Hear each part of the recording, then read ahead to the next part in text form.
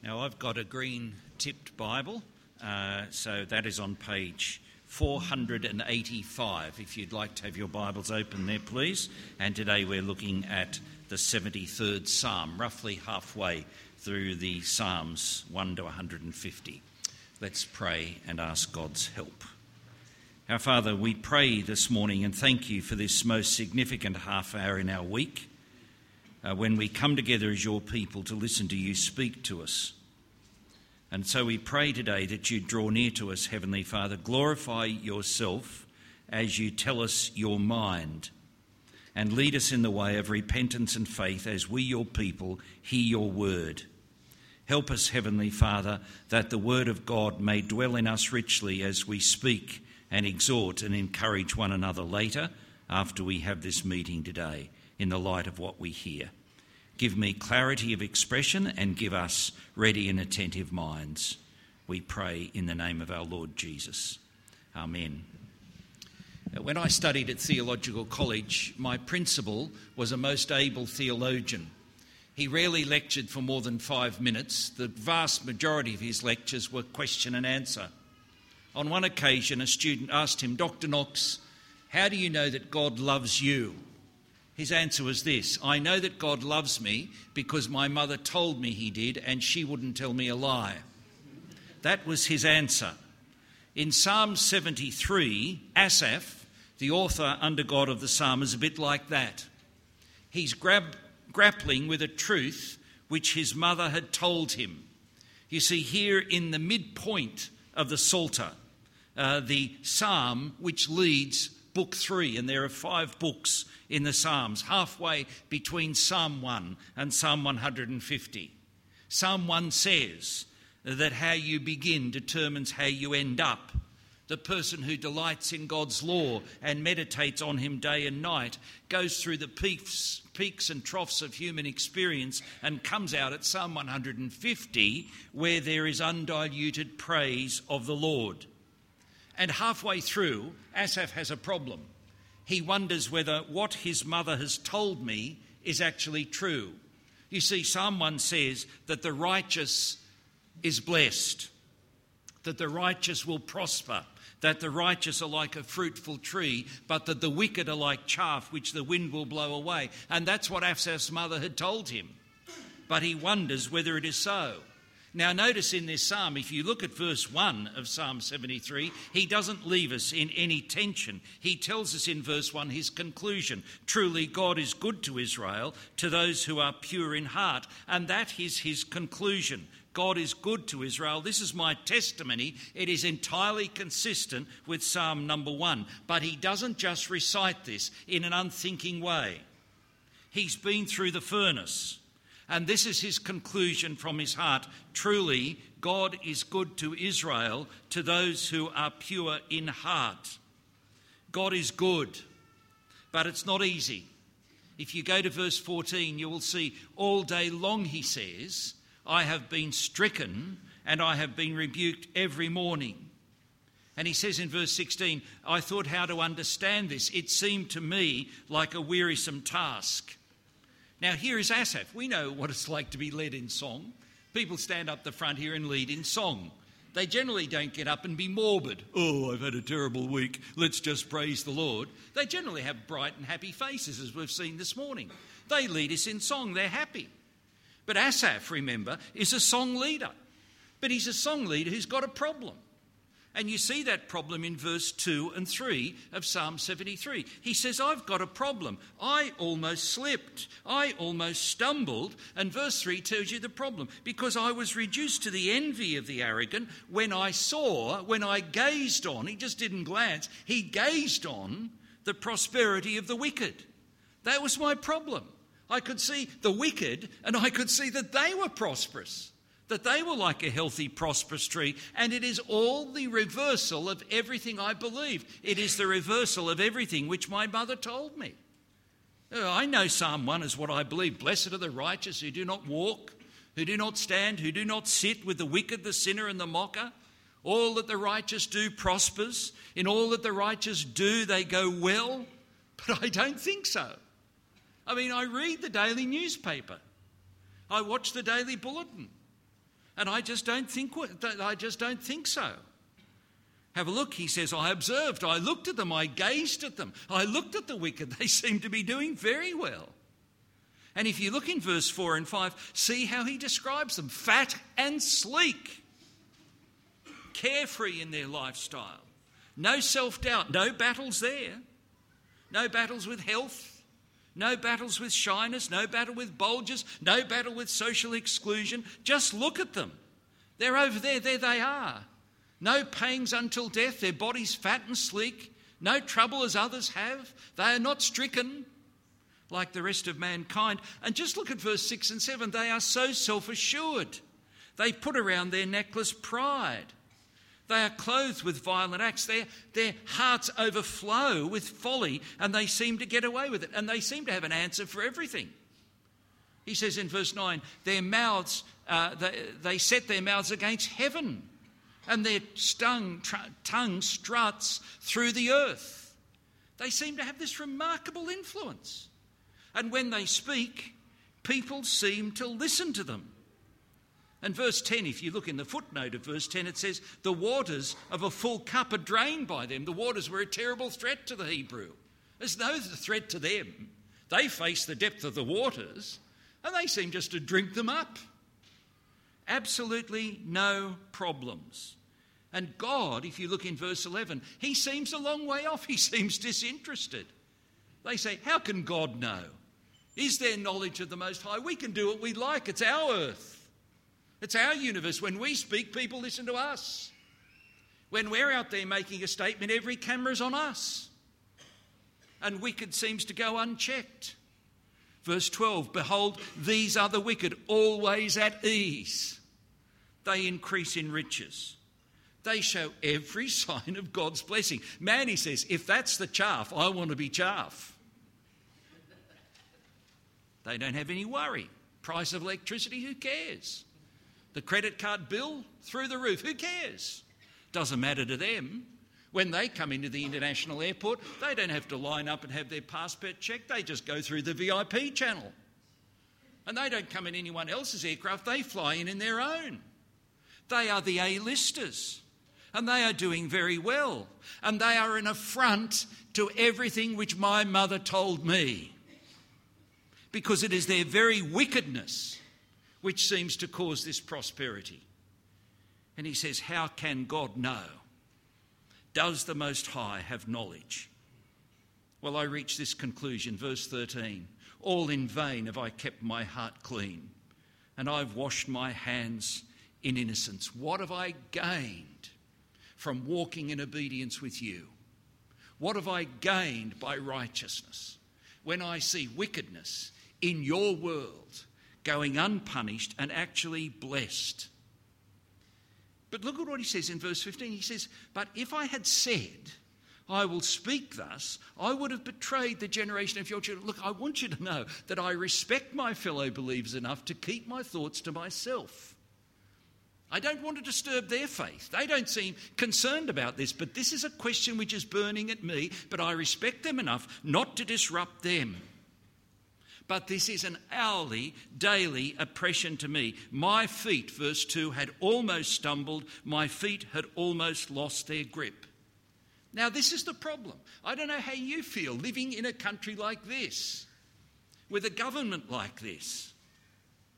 But when you read the newspaper, things seem to do so well. I just come to a place like this and I think, isn't this amazing that your politicians come and get interviewed at a press conference and they're never asked a searching question? They're given the microphone and you're free, you go for it. In Australia, if the politician's given the microphone, it's not free. He gets asked tough questions and pushed. Whereas here it seems if you do that, well, be very careful. It goes on. Why is it that these people do so well? But look at the major breakthrough, the major turning point. If you're just looking at this psalm as a beautiful poem, look at what he says in verse 17. Until I went into the sanctuary of God, then everything became clear to me. What was it? He went into the assembly of God's people. Was it that they started to sing a song that brought everything to clarity for him? Was it somehow over morning tea when they're talking together that someone said something to him that actually brought him into the patent clarity of the light? But somehow he comes to reflect on God, and when he comes to reflect on God, everything turns around. What was it? He shifts his conviction about what he sees from what he can see to what he is shown. You see, here is the major breakthrough. You will either live your life on the basis of observation, or you will live your life on the basis of revelation. And notice what happens here. Verse 18, he says, truly, now I have come to live my life according to revelation. Now I see that you set them in slippery places. You make them fall to ruin. I can see that far be it from being inactive, you are very interested indeed. And in fact, you determine their future. Look at verse 18. You place them. You cast them down. He says in verse 20, O Lord, when you rouse yourself, you despise them as whiffs, fantasies, phantoms. And he comes with this wonderfully renewed conviction in verses 21 to 26. He says, I was embittered. When I was living my life on the basis of observation, I could see that I wasn't doing well. I wasn't gaining from my relationship with you, and I reduced myself to animal level. I was like a brute beast before you. Well, knowing you doesn't pay, knowing you doesn't put food on my table, knowing you doesn't put money in my bank account. And he says in verse 21 and 22, I was brutish. I was ignorant to speak like that. I was just nothing better than a beast. But now that I have come to revelation, have a look at verse 23. Nevertheless, I'm continually with you. I now see that you uphold my right hand, you guide me, you counsel me, you will receive me into glory. Who am I in heaven but you? And there is nothing on earth that I desire besides you. I now see by revelation that my flesh and my heart may fail, but you, God, are the strength of my heart, and you are my portion forever. And he sums up there in verse 27, for behold, those who are far from you shall perish. You put an end to everyone who's unfaithful to you. They're like a whiff, a fantasy, a phantom, chaff that the wind blows away. I now see that what my mother told me is quite true. I now see that what you say in Psalm 1 is absolutely certain. And so verse 28, but for me it is good to be near God. I have made the Lord God my refuge, that I may tell of all your works. Well, here's the word for us, dear friends, for this week. Stand back and notice in this wonderful psalm what an incredible pilgrimage this is for this man Asaph, and how it should feed your soul for this week. Look at the start. Look down at verses 1 and 2. The wicked are prospering. Asaph is slipping. But then when you come to the end, the wicked are slipping. You place them on slippery ground, and surely the psalmist has found stability. Surely the psalmist has found refuge. I have made the sovereign Lord my refuge. Why? Because he has moved from observation to revelation. He sees the wicked as they are. You see, they are dependent. They are vulnerable. They are a fantasy. But before he said, oh, they're carefree, only because they ignore reality. Before he said they're self-assured only because they're foolish idolaters and they worship their own pride. And before he said they were wealthy only because they value trinkets as wealth. And he comes to a right view of himself. I was a brute beast to think like that.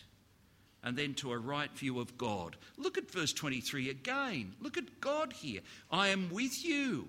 You hold me, you guide me, you will receive me. Whom have I in heaven but you? God is my strength and my portion, and he is my strength and portion forever, because observation has moved to revelation.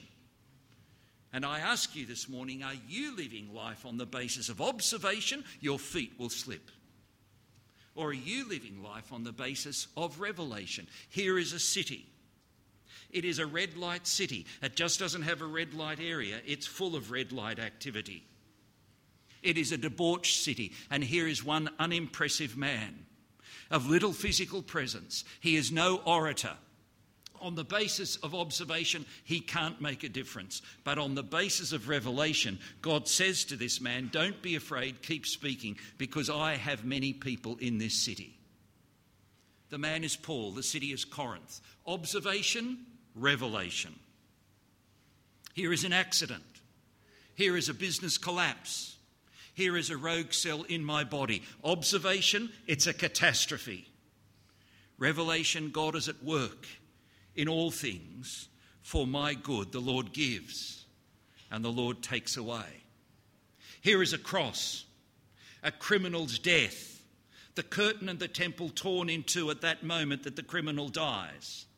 Observation, it's a coincidence. Revelation, it is the greatest act of rescue and reconciliation the world has ever known. And at that moment where the criminal dies, the curtain of the temple is torn in two from top to bottom by the hand of God, saying that there is now access into God's presence. Observation, revelation. Observation. Here is Stephen, a most able apologist. He is stoned to death. That will slow the gospel down. Revelation. That actually increases the broadcast of the gospel. The blood of the martyrs is the seed of the church. Observation, revelation, observation. I am a worm. I have few gifts. I have no charismatic personality. I am not entrepreneurial. I do not have the gift of the gab. I am shy. Revelation, you are a child of God filled with his Spirit. And when you know your weakness, that is when you are at your greatest strength. Because your greatest strength is in him. Will you build your conviction on observation or revelation? I hear it all the time. When I'm saved, am I saved for all eternity? I'll build it on observation. And people will say, no, I know people who were saved once and they don't seem to be saved anymore. Build it on revelation. Jesus says God has you safely in his hand. Jesus said, I have you safely in my hand, and I and the Father are one. That is revelation. Will you build your conviction this week on observation or revelation? Now, if you build your conviction on observation, look back at verse 2. You see the fruit of it in the first part of this psalm. In verse 2, the psalmist says, but as for me, my feet had almost slipped, and my steps had nearly slipped and stumbled, because I couldn't take my eyes off observing the prosperity of the wicked. And if you notice in that first part of the psalm, God is never mentioned. He's entirely absent, apart from verse 11. That's the only time he's actually mentioned. And in verse 11, it's as though to say, well, can he be known? Is he at all interested? And yet when this man goes to the sanctuary and when he starts building his conviction on revelation, look at verse 18 to 20. God is in every verse. And verses 22 to 28, God is in every verse. This man is filled of a testimony. That is the fruit of basing your conviction on revelation and not on observation. That is faith. It doesn't rest observably on things that can be seen, but it rests on God's word. Faith is being sure of what we hope for, being certain of what we do not see, and without faith it is impossible to please God. Sometimes faith is based rationally, sometimes faith is based logically, sometimes faith is based on evidence. At other times I just believe God, even there is no rational, logical reason to do so. But I believe him. Now I ask you today, have you based your faith on observation or on revelation? You look at the nations around, Burma, Laos, North Korea, Syria, ISIS. They seem to be out of control. That's observation. But on the base of revelation, I know that God is building his church, that God has made a promise to his Son, that his are the kingdoms of this earth, the end of the earth are his possession. I know on the basis of revelation the reality of the situation, and I keep bringing my conviction back to that. Oh, this week, you don't know the sort of week I've got. I've got an interview with a boss. I don't know what he wants to talk to me about. The doctor has called me in for another medical appointment to receive the results of my test. Oh, I've got another member of that family of mine who seem so distant with me, and I've got to look them in the face and talk to them from my heart. You do not know what sort of a week I've got. Observation, it's going to be a stressful, bad week. But revelation says, my grace is sufficient for you. And my grace and my power is made perfect, not when you feel ready for whatever's coming, but when you realise your weakness and that your strength lies in me. That which humbles me is good for me because it drives me to where my strength truly lies. Observation or revelation. Now, you go out this door today and you'll go back into KL. And every preacher knows that the biggest challenge to what he says is that you think that what I'm saying in here is true, but when you get out there, it loses all its relevance and reality. That works very well at SMAC. It's good there, or it's true to the Bible. But out there, you live completely differently. It's the temptation we all face. I'll base my conviction out there on observation and in here on revelation. But I'm telling you that from my past experience, I know that what is true here is true out there. That this is the true reality which I have to keep applying out there. If I live by observation out there, God is distant and my feet had almost slipped. But if I live by revelation out there, I know my strength is in God himself. And that's when I am strong. It's an oppressive puzzle. That's what this man says. Not when bad things happen to good people, but when really good things happen to bad people. Evil triumphs. Wickedness is blessed. The cause of the oppressor is relentless. They go from strength to strength. Every new election, maybe this time we'll have an opposition that's in government. Maybe. Probably not. Daily examples in the newspaper, in the daily news. Wicked, prosperous, corruption, oppression, dark times ahead for the believer. Well, there it is in verse 11, isn't it? It's all there. Can God know? Does the Most High have knowledge? It's despairing, isn't it? But Revelation says that whoever seems to be in control is not ultimately in control.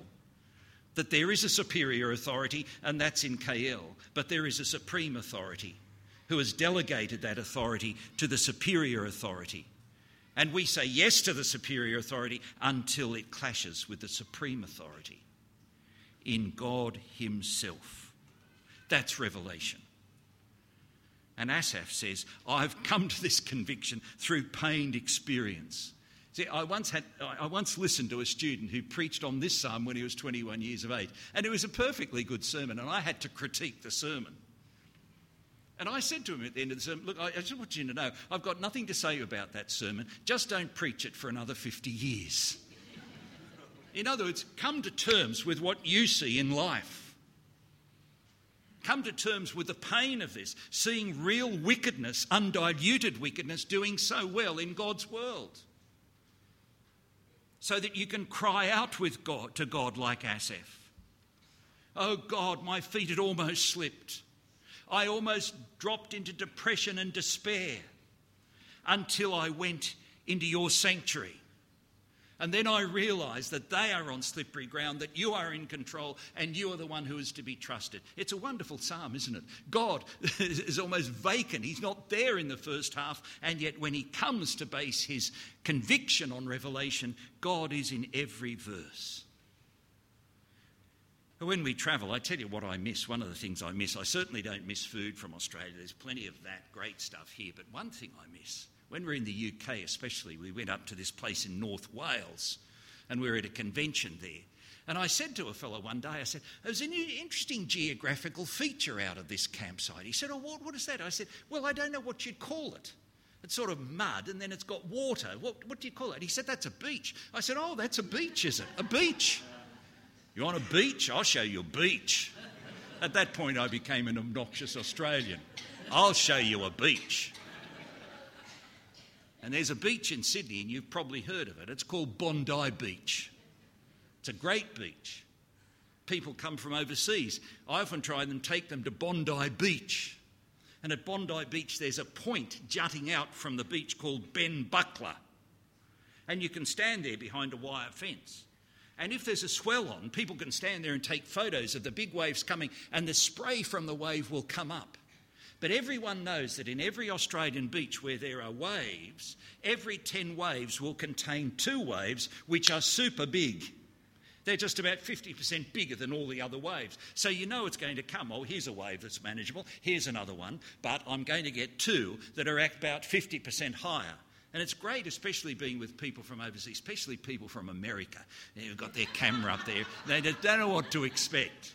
They say, oh, this is great, Dave. This is great. Yeah, I know. There's 2 bigger waves coming and they're going to be very scary. And then the 2 bigger ones come. Are we safe here, Dave? Well, let's hope so, eh? Just keep taking your photos. You see, if you've ever been in the surf, you know what a threatening thing it is to face a big wave and it's about to drop on you. And there was a man who once said these words, I have learned. See, the secret is to learn it. It does not come naturally. Listen to what he said. I have learned to kiss the wave which drives me onto the rock of all ages. Now that's exactly what Asap's saying. I have learned by revelation that this wave, which seems so out of control, which seems such a threat to me, I've learned to kiss it. I've learned to embrace it because it casts me onto the rock of all ages, the Lord Jesus Christ himself. And that's what Asaph, I slipped. My feet were stumbling when I was living according to observation. And then I went into your sanctuary and my feet were established on solid ground. I have learned to kiss the wave that casts me onto the rock of all ages. Just look at this psalm again. Look at verse 1. Truly. See, truly God is good to Israel, to those who are pure in heart. Verse 13 actually has that word as well. Truly in vain have I kept my heart clean and washed my hands in innocence. And then look at verse 18, the third one. Truly you set them in slippery places. You have made them, you make them fall to ruin. Observation, despair, revelation, strength in weakness. Well, let's pray. We pray for one another, Heavenly Father, because we do not know what this week holds. We do not know the difficulty and pain that the week holds. We do not know this week how wickedness is going to prosper in our nation. We do not know how wickedness will seem to prosper in our world. But we want to go from here knowing, our Heavenly Father, that our faith and trust is in you, that we have made the sovereign God our refuge, and that underneath are his everlasting arms. We thank you for this psalm.